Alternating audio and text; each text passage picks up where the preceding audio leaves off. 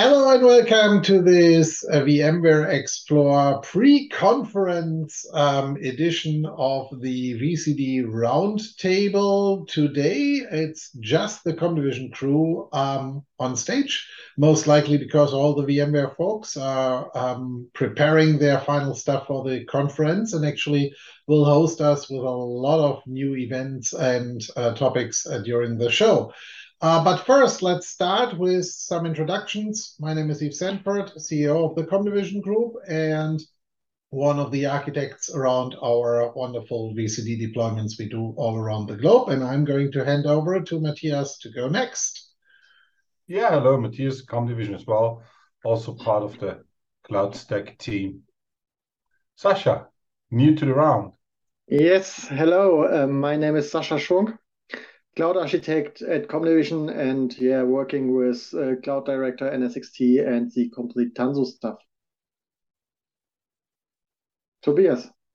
Thanks. Tobias Baschek, also partner at Comdivision, and working also at the Cloud Director stuff, mainly focus on NSXT and NSX ALB.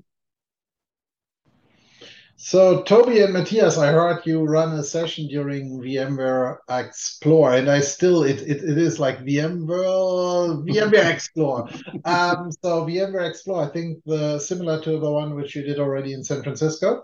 Yeah, we run a session in Barcelona at VMworld migrating V to T. Yeah, and first you migrate VMworld to VMware Explore. Yeah, that's true. So Toby and I are going to host a session at the VMTN, the community booth, talking about a lot of experiences and things we came up, migrating NSX V to T, mainly in the service provider space. Toby, something more to add? No, that's it. As you mentioned, something to add. I guess you will be available for questions after the session as well. As much as people are, we had that in San Francisco already. We had to go off stage immediately, but you can always grab us after the session as well. It's all around migrating V2T and especially caveats and lessons learned we have figured out, and a lot of pitfalls many customers and service providers are running into during the migration scenario. And that's the main area of interest in that session. But Yves, speaking VMTN booth, I heard you run a session as well. I actually run two sessions, one together with Sasha around SD-WAN, which is not really service provider focused, but more important, I'm going to talk about the Cloud Director design on Thursday. It's kind of like a closing session. No, it's not a closing session. It's Thursday around lunchtime. And we are going to cover the do's and don'ts of a successful VMware Cloud Director design, what to avoid, what to forget, what to not forget, and how you actually best run these. And I might be joined by Sasha or someone else because Matthias decided that he wants to go home earlier. But nevertheless, beside all of that, we are also going to be part of the Sovereign Cloud get-together from VMware, which is going to happen on Mondays. So every service provider who's going to show up there, at least a few of us will be there, and we are happy to meet you in person during that time. And also to catch up over there or at the service provider dinner later that week in Barcelona as well. So there are plenty of chances to meet us and catch up with us. And also, if you have any topic we should cover in one of the sessions, happy to discuss that over there as well. What else? We are all desperately waiting for the next VCD release. Maybe we hear something during the Barcelona show, which will then support no longer NSXT, but NSX. So Yes. Matthias froze a bit for a second. Finally, the support for NSX is here. So it's no longer supporting NSX. No, it's still going to support NSXT, but it's going to move to NSX. And from what I heard or what I read in the last few days, the new plugin, which allows you to manage EC2 instances and some other public cloud instances, is at least in beta. I'm not sure if it's already fully released, but yeah. No, just beta. Yeah, but first time public beta. So Yeah, if you that's are true. already interested and you have an test environment, you can already download the plugin and play around with it. So for the first time, Cloud Director is no longer just managing vSphere environments. Yeah. That's going to be interesting moving forward, how this is going to evolve. We had the advantage to take a sneak peek, I think a year ago. Half a year. I nearly forgot about it up until I saw the press release a few days ago that there was a sneak peek on that one. But I think it's overall it's an interesting step moving forward and building a really cloud platform. Will be interesting to see what other integrations we will see from that perspective. So that was at least one of the news which we had in the last few weeks. More to come, hopefully, during VMware Explore. With that being said, as we have Sasha with us for the first time, we thought that we should start covering a bit the Tanzu integration for service providers. And before we go into the more technical approaches behind it, I want to do my usual pitch, which I always do around Tanzu and Kubernetes, why it's so important for service providers, because I think it's many people typically come in and come with a typical stance of saying it's like, yeah, we are going to worry about Kubernetes as soon as our customers are going to demand it. And I still think, especially for service providers, that's a high risk approach you take there, because reality is the business units at your customers might already be using any form of Kubernetes, and the business units might not want to work with their internal IT, which is basically your customer. And so you risk that every time a salesperson at a cloud provider basically says, it's like, we don't have a direct solution for Kubernetes, that these people are going to go back to one of the hyperscalers, which makes all the hyperscalers very happy, but will push you more and more into the legacy corner. So that is why I always think it's very, very important as a service provider to set something up so that you can at least provide some basic Kubernetes workload infrastructure and the ability to host workload clusters in an easy and consumable fashion. And reality is it's not that much work to get it up and running, but I'm going to throw that ball over to Sasha to maybe give us a bit of an idea to start with what is CSE in the first place, and then on top of that is how complex or not complex is it actually to get these things up and running. We don't need to go into too much detail, but to just give you an idea that it's not a half year's project requiring 15 resources to get this up and running. Sasha. Yes, the most important point when we are talking about Tanzu and the Cloud Director stuff is that we need the CSE. CSE we can install on a Linux appliance. And with this CSE, we have a bootstrap environment to deploy a Kubernetes environment, so that we have the integration in the Cloud Director to say, hey, these customers are able to roll out their Kubernetes cluster, and then they have the Kubernetes plugin inside the Cloud Director in their tenant, and can say, hey, create a new Kubernetes cluster. I can choose what version of Kubernetes I want to use.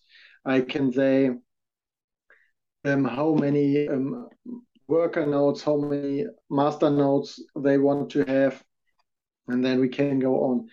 But the important point when we are talking about CSE is that we have a running VCD environment with NSXT, and we also need NSX ALB configured to deploy a Kubernetes cluster with Tanzu Kubernetes. So that's the most important point. So when you start, the first point is make sure that your NSXT environment with Cloud Director is running and your tenant where you want to work with are running correctly with NSXT. That's the first point. Then you have to enable NSX ALB, so deploy NSX ALB, configure an NSXT cloud in NSX ALB, and integrate this NSXT cloud in Cloud Director so that you can make it available for your tenants. And if this all is prepared, it's not so hard to deploy it. So you can deploy the CSE server. On the CSE server, you need to install CSE with a plugin, make a service available for this. And if CSE is running, you can start with the configuration file. That's only one file.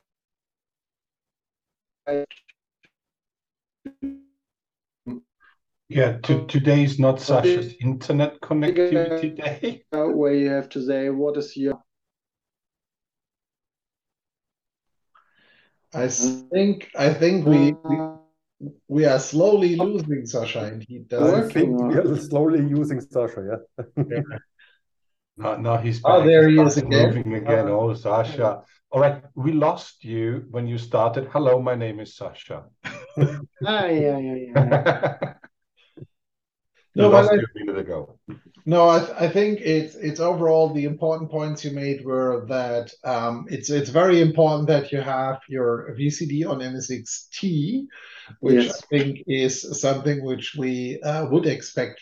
At least VMware expects all service providers to be there already. At this point, you could say, like, please do not forget, an existing PVDC cannot be extended by T. It has to be configured initially with T.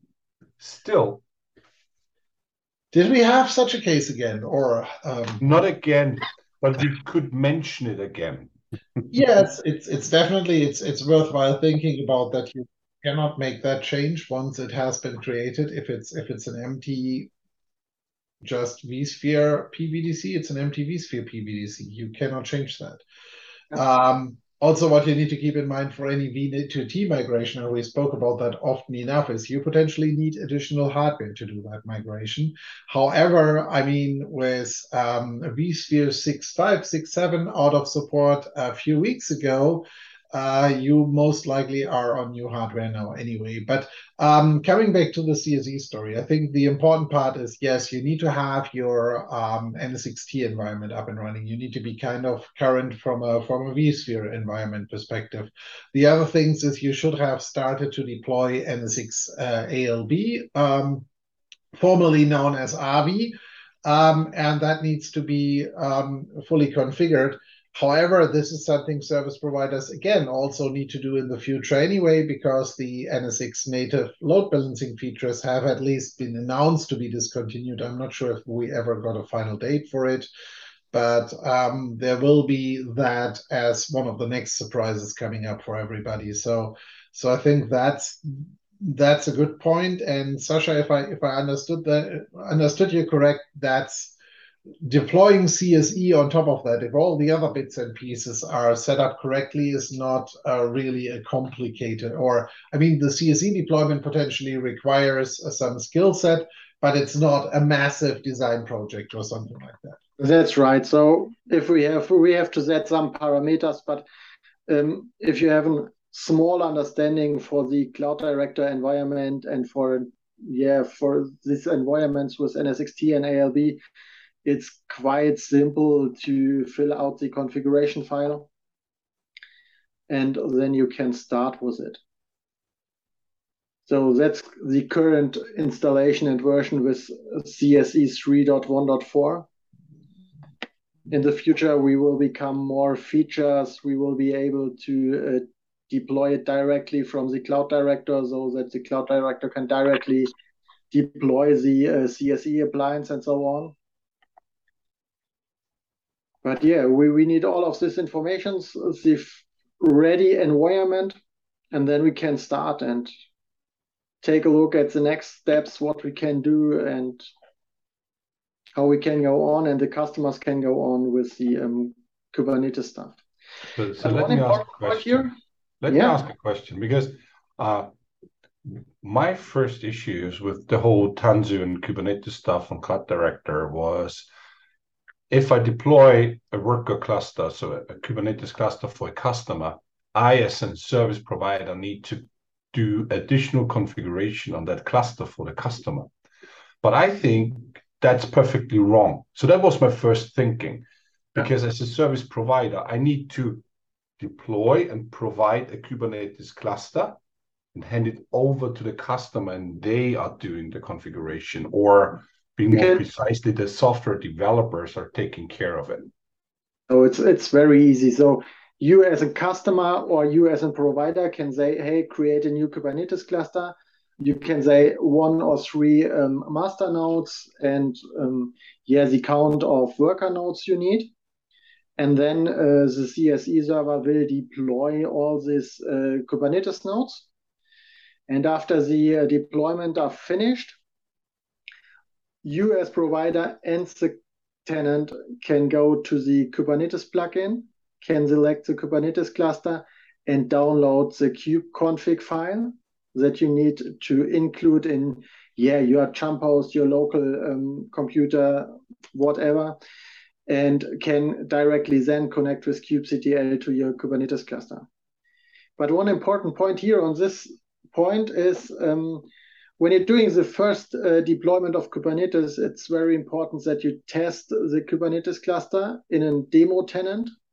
So, for example, connect to the tenant, deploy an Nginx, and make a load balancer service, because this will be the first time they start to deploy the service engines on ALB for this NSX cloud. And only at this point, you can make sure that all of this stuff is running, or you have problems with the configuration of ALB, for example. So that's very important. Do not start directly to hand it over to the customer. First, try it with a demo environment or with a demo tenant, deploy one Kubernetes cluster and do a load balancer service on the Kubernetes cluster. Good. I mean, you should always test before you actually hand it to customers. Yeah, But sure. we know how it works in real life, and that not always everything is fully validated and tested before it's finally handed out and handed down to the customer. But I think that's an important point, and it's also an important point that it does not require the service provider to be a full-blown Kubernetes shop with all the DevOps experience and everything else. I mean, it doesn't hurt, and you should have at least some basic Kubernetes knowledge, but you don't need to be a development shop to host Kubernetes as a service provider. And we see it more and more, and we see more and more requests from customers in these areas as well, where people just actually bring applications, and you will see more and more software vendors actually deliver services and applications that way. I mean, reality is, if you look at a lot of the VMware appliances lately, the applications and services running in them are Docker containers still. But they will move in that direction in the future as well, because also from a deployment perspective, you more or less just need a URL and can deploy the different workloads. It's easier to maintain, update, etc. So there are many reasons why we will see software vendors move that direction. And so even if your customer is not looking at it from a development perspective, they will come and have applications which require these services. And so I think it's definitely important to have all of that up and running and available in the infrastructure. And as far as I remember, beside the usual points costs we have for NSX and other bits and pieces, there is no additional points cost. But however, I keep myself out of licensing anyway. But as long as you don't use TMC or anything else, I think CSE by itself doesn't have any additional costs. ALB is basic, so that should be fine. So at least from a basic perspective, there is nothing you should really experience as a surprise. Yeah.